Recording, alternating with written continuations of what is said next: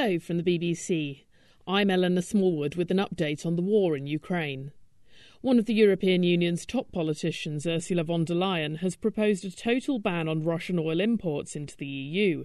It's part of the latest round of planned sanctions against Moscow. Today we are presenting our sixth package of sanctions. First, we are listing high-ranking military officers and individuals who committed war crimes in Bucha, and those who are responsible for the inhuman siege of the city of Mariupol. This sends another important signal to all perpetrators of the Kremlin. We know who you are. We will hold you accountable. You're not getting away with this. EU member states must still agree to this.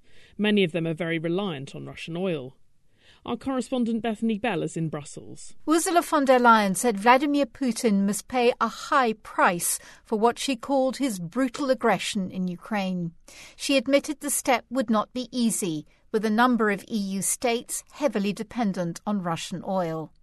Hungary has so far opposed sanctions on Russian energy. Diplomats have suggested that it and Slovakia could be given more time to bring in the ban. The Commission's package of sanctions also includes measures against Russia's banks and high-ranking Russian military officers accused of war crimes in Bucha and Mariupol. Ms von der Leyen said this proposed sixth set of sanctions would also stretch to Russia's banking giant Sberbank, as well as two others. They would all be removed from the international payments messaging system, SWIFT. We finally de-SWIFT Sberbank. Sberbank is the largest Russian bank. It holds round about 37% of the whole banking sector. And we will also de-SWIFT two other major banks in Russia. By that, we hit banks that are systemically critical to the Russian financial system and Putin's ability to wage destruction. This will solidify the complete isolation of the Russian financial sector from the global system.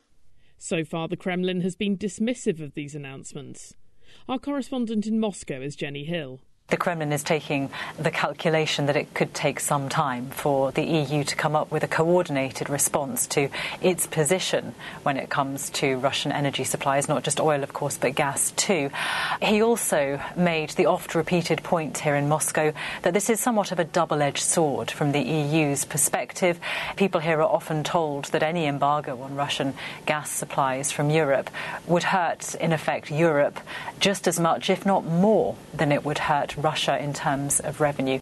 Reports suggest these latest European sanctions would not target Russian gas, which analysts say EU countries would find harder to replace with alternative sources than oil.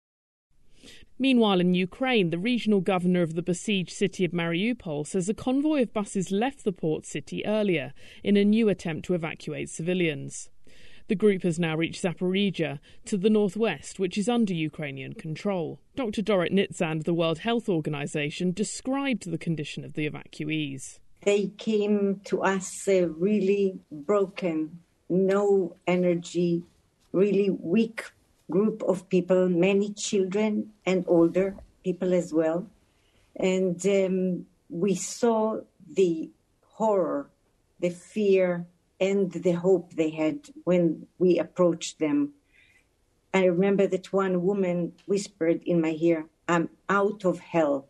I know English. I'm out of hell." For weeks now, we've been telling you about the Ukrainians holed up in the huge steelworks in Mariupol. It's called the Azovstal Works. We've been hearing from Mikhailo Vershinin, who is one of the soldiers defending the plant. In a defiant message, he said he hopes more civilians will be able to leave the steelworks with the help of international organisations. We have hope, but for the last 68 days under siege, we treat the word hope very carefully. If this isn't going to happen, then we'll fight to the end. Nobody's going to surrender here. If the enemy thinks we will, they're mistaken. For every metre forward, they'll face a lot of resistance and lose a lot of their own people. Much of the fighting continues in the east and south of Ukraine, but parts of the western city of Lviv are without power and water following missile strikes, thought to be aimed at dissuading the movement of Western military equipment to the front lines. Those are the latest developments on day 70 of Russia's invasion. I'm Eleanor Smallwood at the BBC.